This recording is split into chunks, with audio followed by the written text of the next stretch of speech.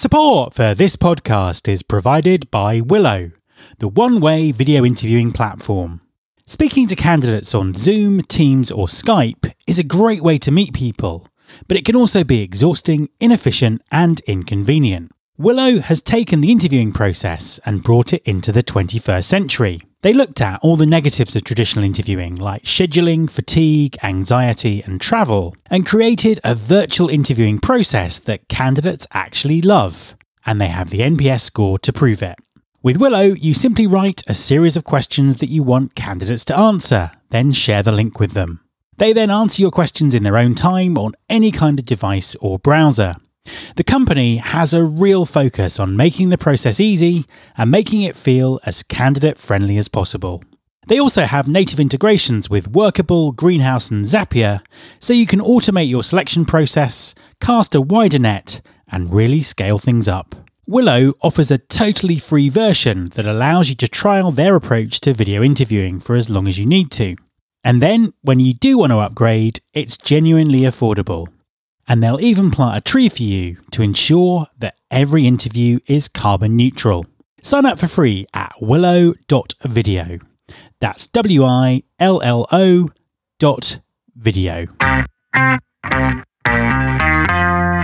There's been more of scientific discovery, more of technical advancement and material progress in your lifetime and mine than in all the ages of history.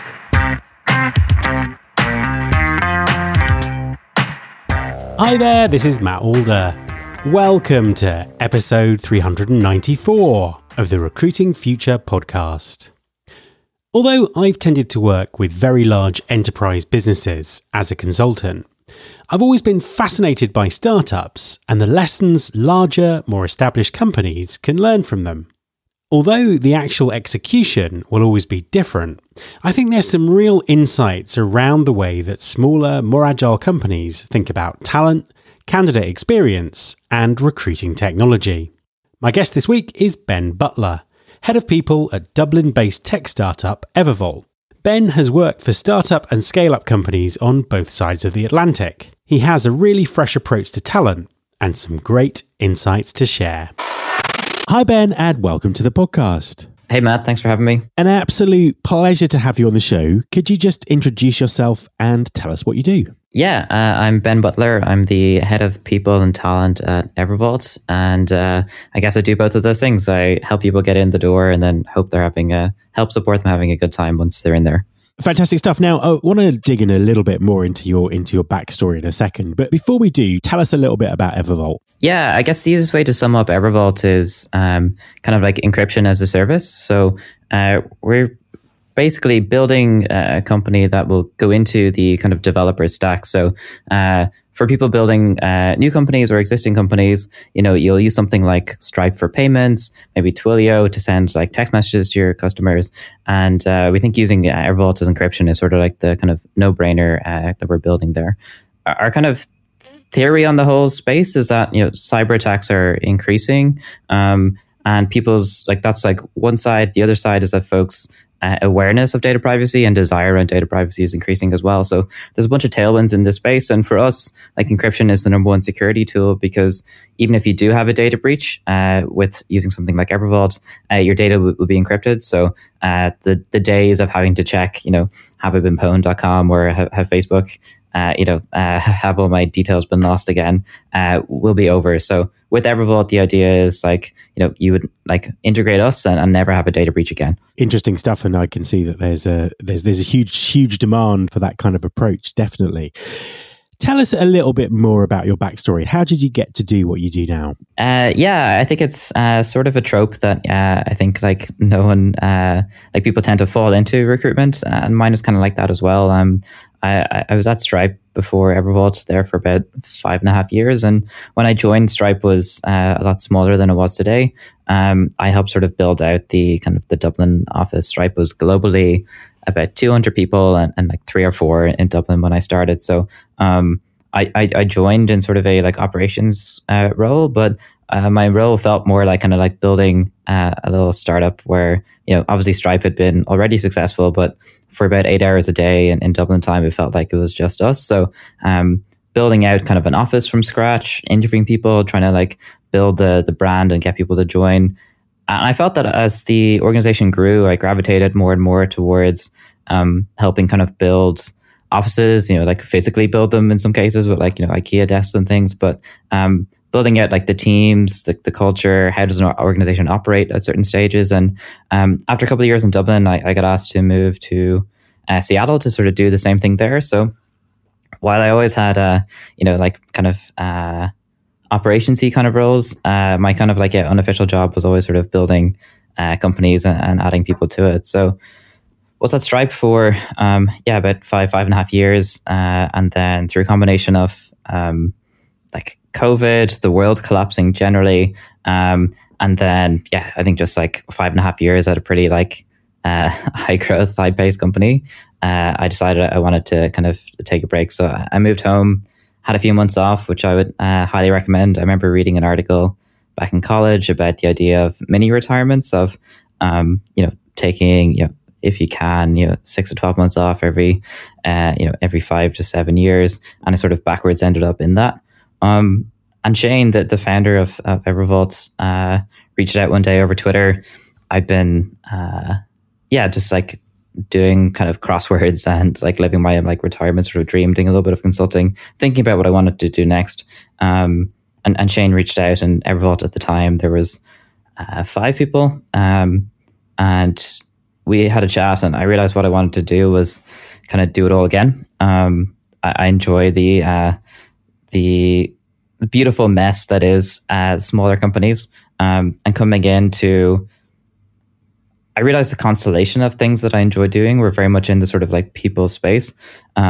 So coming in to kind of initially kind of build out a recruitment arm, but then my natural tendency is to get involved in a bunch of other things. So building out kind of, I guess, the people operations of the company now. So tell us a little bit more about the challenges, the recruiting challenges that you have at EverVault at the moment. What's the situation like? What are you kind of up against? Yeah, so like I guess there's the macro trends that I know you and your former guests have been speaking about in terms of the state of the recruitment market now. Like we're feeling that as well. I think we're in an interesting position where our value proposition is like pretty unique for being based in Dublin. We're a Series A funded startup with like American levels of funding, which is pretty new for Ireland. Like a lot of the Irish tech success stories, like Stripe and Intercom, like have come from Irish founders, but have seen a lot of their success in the US, and then eventually sort of come back to Dublin. We've been inverting that model a little bit in terms of like building from here. And there's us, and I would like 2 other companies that come to mind immediately, Inscribe and Tynes. But in a set of 3, it's a pretty unique value proposition because the like tech ecosystem in Ireland previously has been, work for a large tech company like Google, or work for sort of a smaller startup that wouldn't necessarily have the same kind of funded trajectory that we do.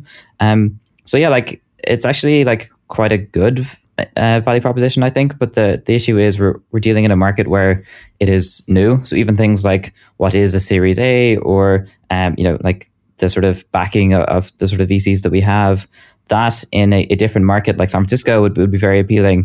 But here it's a bit more about the kind of education of what that actually means, and the idea that there is this kind of Goldilocks opportunity between a small startup that like people, it's a big risk, and you won't get paid and stuff. Like we can give you people competitive salaries, like nice benefits, and getting a sense of the big company perks, but having the ownership over what you're doing and building a company from the ground up is really exciting. So the recruiting challenges are the same that everyone's sort of facing.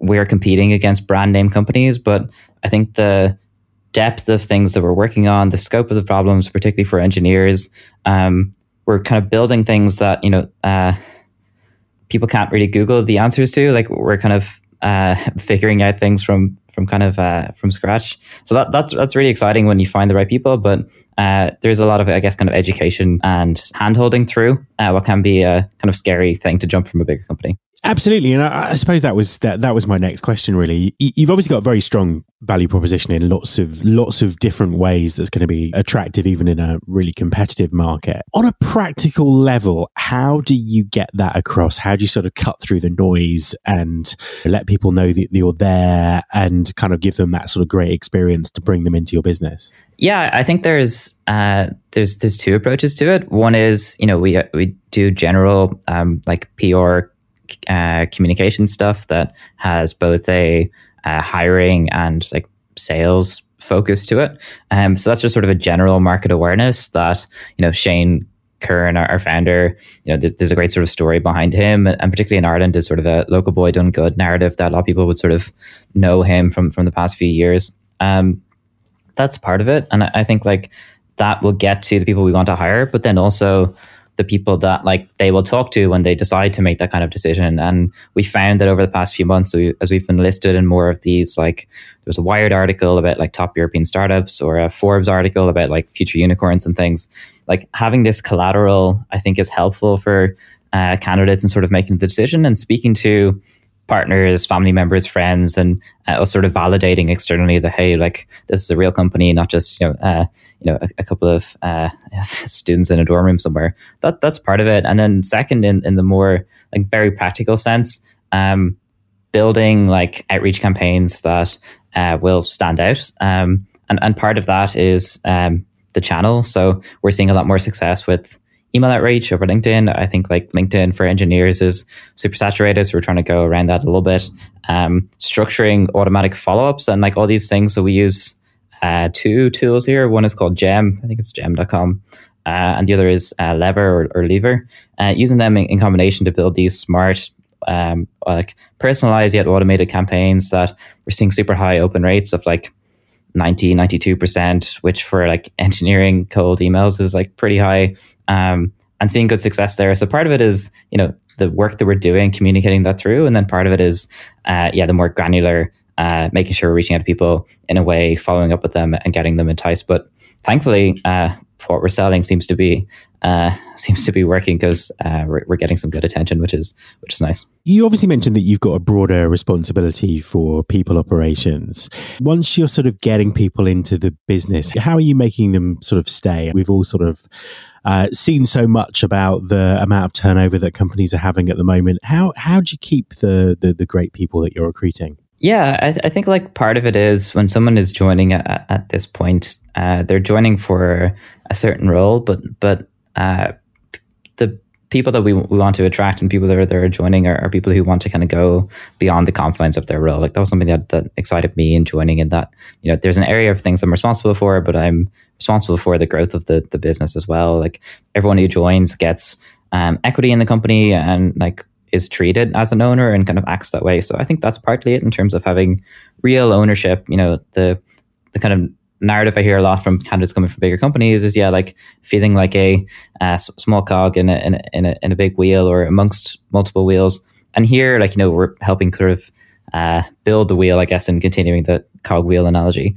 That's part of it. I think ownership at the big level. Secondly is like paying salaries that everyone has a kind of personal burn rate and stuff, and joining a startup can seem risky. So I think by like offering competitive salaries, we help, I think, alleviate that risk as well. But my focus has been like, I have seen, Stripe grow, like in many multiples over the years, and continuing that to be the case. And while each company is idiosyncratic and different, there are still kind of commonalities that pervade through them. So some element of this kind of Cassandra-esque ability to sort of see around the corners as to what's coming next, as to, for example, in our office, currently everyone can sit together when they're in and not working from home. That will soon break and people will be like, across a different floor and these kinds of things as well. So some element of like seeing around it and building kind of proactively can help with that.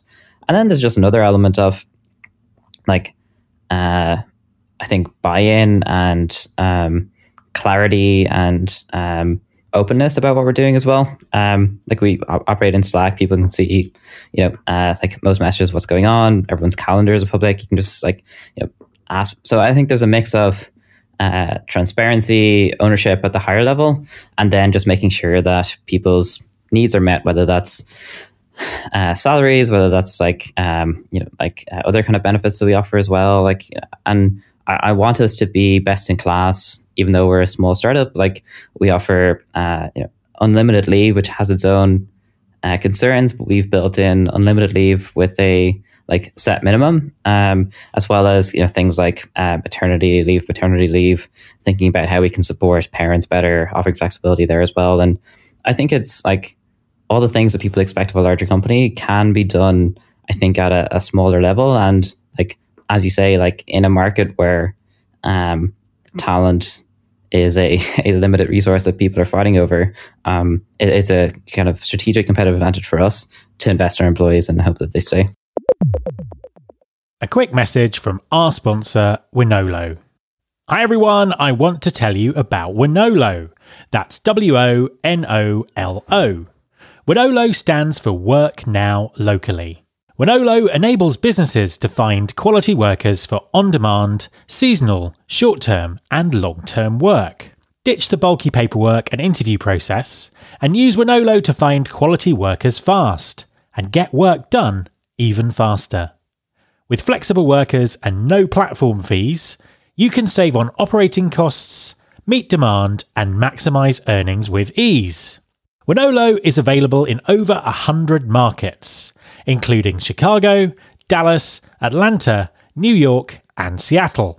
Get workers who are ready to work and spend less time finding them with Wonolo. Go to www.wonolo.com/pod. That's www.wonolo.com/pod and take the stress out of finding workers. So you've worked for different types of technology companies. Obviously you were building out a Dublin office, but you've worked for effectively what's a very large tech company. You're now working for one that's scaling up.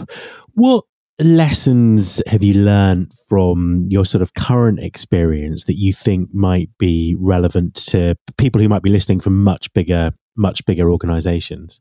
Yeah, look, and I definitely don't know everything, but I think from what I've seen is the more you can do to reduce or democratize information silos, the better. Stripe had a great thing where they had essentially internal email transparency. So you could always send private emails to people like your manager and things, but you were encouraged to CC mailing lists that anyone could sort of subscribe to. And, most documents, unless they were sensitive, were open and could be found as well. So I think having kind of transparency, and even though it can become a bit of a fire hose of information, giving people the access to information, I think makes people feel empowered. It reduces some of the power dynamics that are built around kind of information pyramids. So that's something I've been trying to integrate more into Evervault, and at the size we're at, things just definitely are everyone's involved in it and people have perspectives. Now there's negatives to that in terms of you put a doc in a Slack channel and suddenly 10 eyes are on it, and that can feel a bit weird. But I'd really recommend that. It was super empowering at Stripe, and something I'm continuing as well.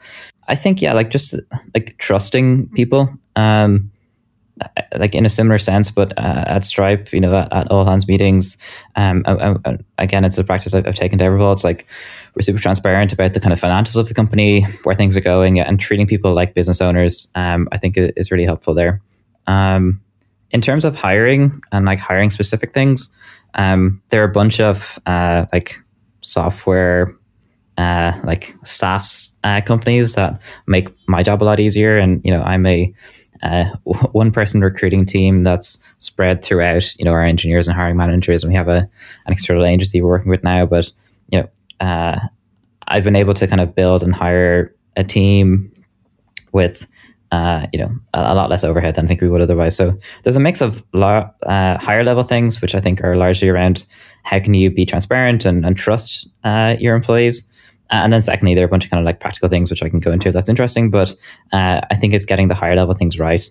And a sort of aside, but I think when you're thinking about culture and that sort of thing, I think companies tend to focus on the sort of physical manifestations of culture and do this thing where they'll try and mimic like larger companies. So you see this a lot in traditional kind of banks and financial institutions in Ireland, where they're like, oh, we'll put in some beanbags or kind of colored chairs and that'll solve everything or give us this kind of startup culture. But unless you're in really investing at the like higher layers in terms of like the principles, practices, putting in a few beanbags, I don't think it's going to change anything. So a mix of super big things, but also like startups are one paradigm where they are very good for some things and not good for others. So I would be reluctant to like oversubscribe people to that, but they are good at some things.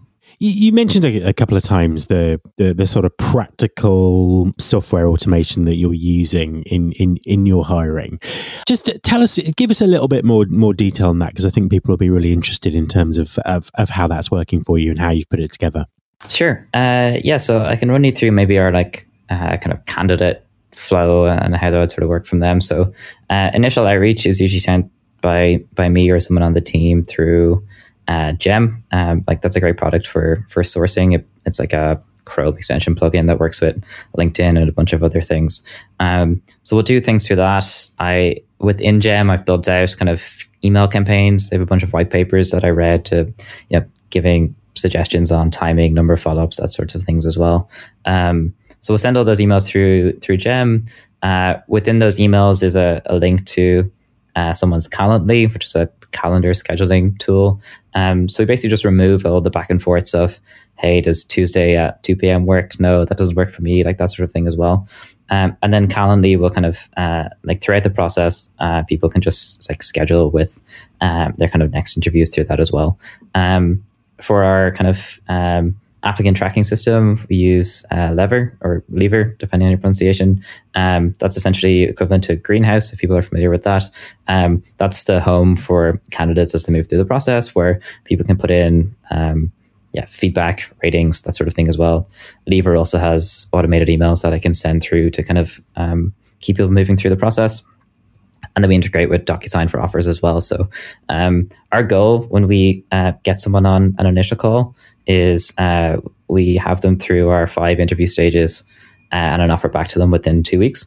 And particularly these days, that speed is a competitive advantage for us in hiring. We've had people join for partly because they're sold on a company, but smaller reasons have been, oh, you just move so much quicker than large company X, or I was waiting ages for large company Y and got frustrated, so I was looking elsewhere.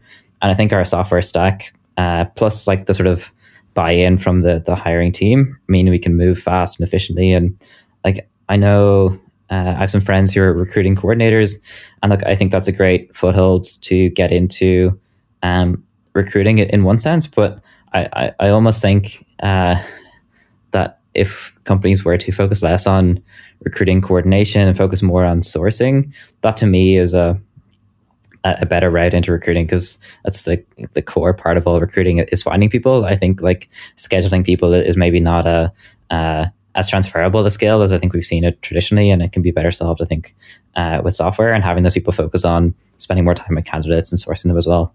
Definitely a hot take from some kid who's been recruiting for officially only a year or so take that with a grain of salt, but I do think that the software we're using it helps a lot. I think that's really interesting, and you do actually encapsulate a lot of what's going on in the evolution of recruiting at the moment, in terms of the role that automation and technology is playing, and also how that's going to play out in the future and become even more central to what we do. So I suppose that leads nicely on to my final question, which is, what do you think the future of recruiting is going to look like? I mean, you're already kind of embracing a lot of the tools and the tech that's out there, but by necessity. What do you think recruiting might look like in 2 or 3 years' time? It's a good question. I think you'll see a couple of things. One is you'll see kind of blow-ins like me coming in. I think the crunch we're seeing in recruiting and technical recruiting in particular, I think will necessitate kind of folks from other disciplines coming in. I do think recruiting and people focused things have been overlooked somewhat, I think, in terms of the strategic importance that they have for a company. And I think startups hiring like they usually hire a people person too late. Like I'm happy that we haven't done that. So I think you'll see like two things within that. One is like startups like focusing on hiring and people earlier, like maybe not quite to the extent of having a, you know, hiring focused co-founder, but like within the first 5-10 employees, having someone in. I think two is you'll see more kind of like peripheral business operators moving into the recruiting space. So that's anyone from business operations to sales. I think particularly at a startup or a non-brand name recruiting space, you know, it's way more of a kind of a sales gig to convince people to join necessarily than traditional recruiting. Three, yeah, like increasing automation technology and tools there. But four, I'd like to see more of a like, not like democratization of recruiting, but I think LinkedIn will break. I think the idea of like, I'm sure there are like all my engineering friends just have hundreds of unread messages, and I think like that strategy will break eventually. I don't know what will replace it, but yeah, I think like perhaps there will be something where there's a kind of greater equilibrium of a constellation of Glassdoor, LinkedIn, like that sort of thing as well. I think more people like there's a woman called Jennifer Kim who I follow, who like is sharing a lot more about the kind of like human side of recruiting and the realities there. And I think the future of recruiting is a combination of, yes, by the current squeeze on recruiters, you'll have people from other disciplines kind of coming in. I think you'll see people, operators, become a like more central and an earlier part of company formation. And yeah, I think, as you said, the increasing kind of tools and automation will like free up people to not necessarily have to serve their time as like, you know, recruiting coordinators in the traditional sort of path, but be able to kind of go straight into recruiting. And I think like it is also this like big secret of like, this is the most fun I've ever had in work. Like there's nothing nicer than finding someone you know, on like Twitter or LinkedIn or wherever it is, or in real life, whenever that can happen again, and finding a fit for them at your company and seeing them grow and succeed, like more than you ever thought. Like there's nothing, I think, more fulfilling than that. So I hope more of my friends who aren't in recruiting will join in the future. But I don't know. I think the future is bright for recruitment. There might be a few more tools and software to help, but I don't think it's anything to be worried about. I think it's a value add for the great people that will continue to work in the space. Ben, thank you very much for talking to me. Thanks a lot, Matt. My thanks to Ben Butler. You can subscribe to this podcast in Apple Podcasts, on Spotify, or via your podcasting app of choice. Please also follow the show on Instagram. You can find us by searching for Recruiting Future. You can search all the past episodes at recruitingfuture.com. On that site, you can also subscribe to the mailing list to get the inside track about everything that's coming up on the show. Thanks very much for listening. I'll be back next time, and I hope you'll join me.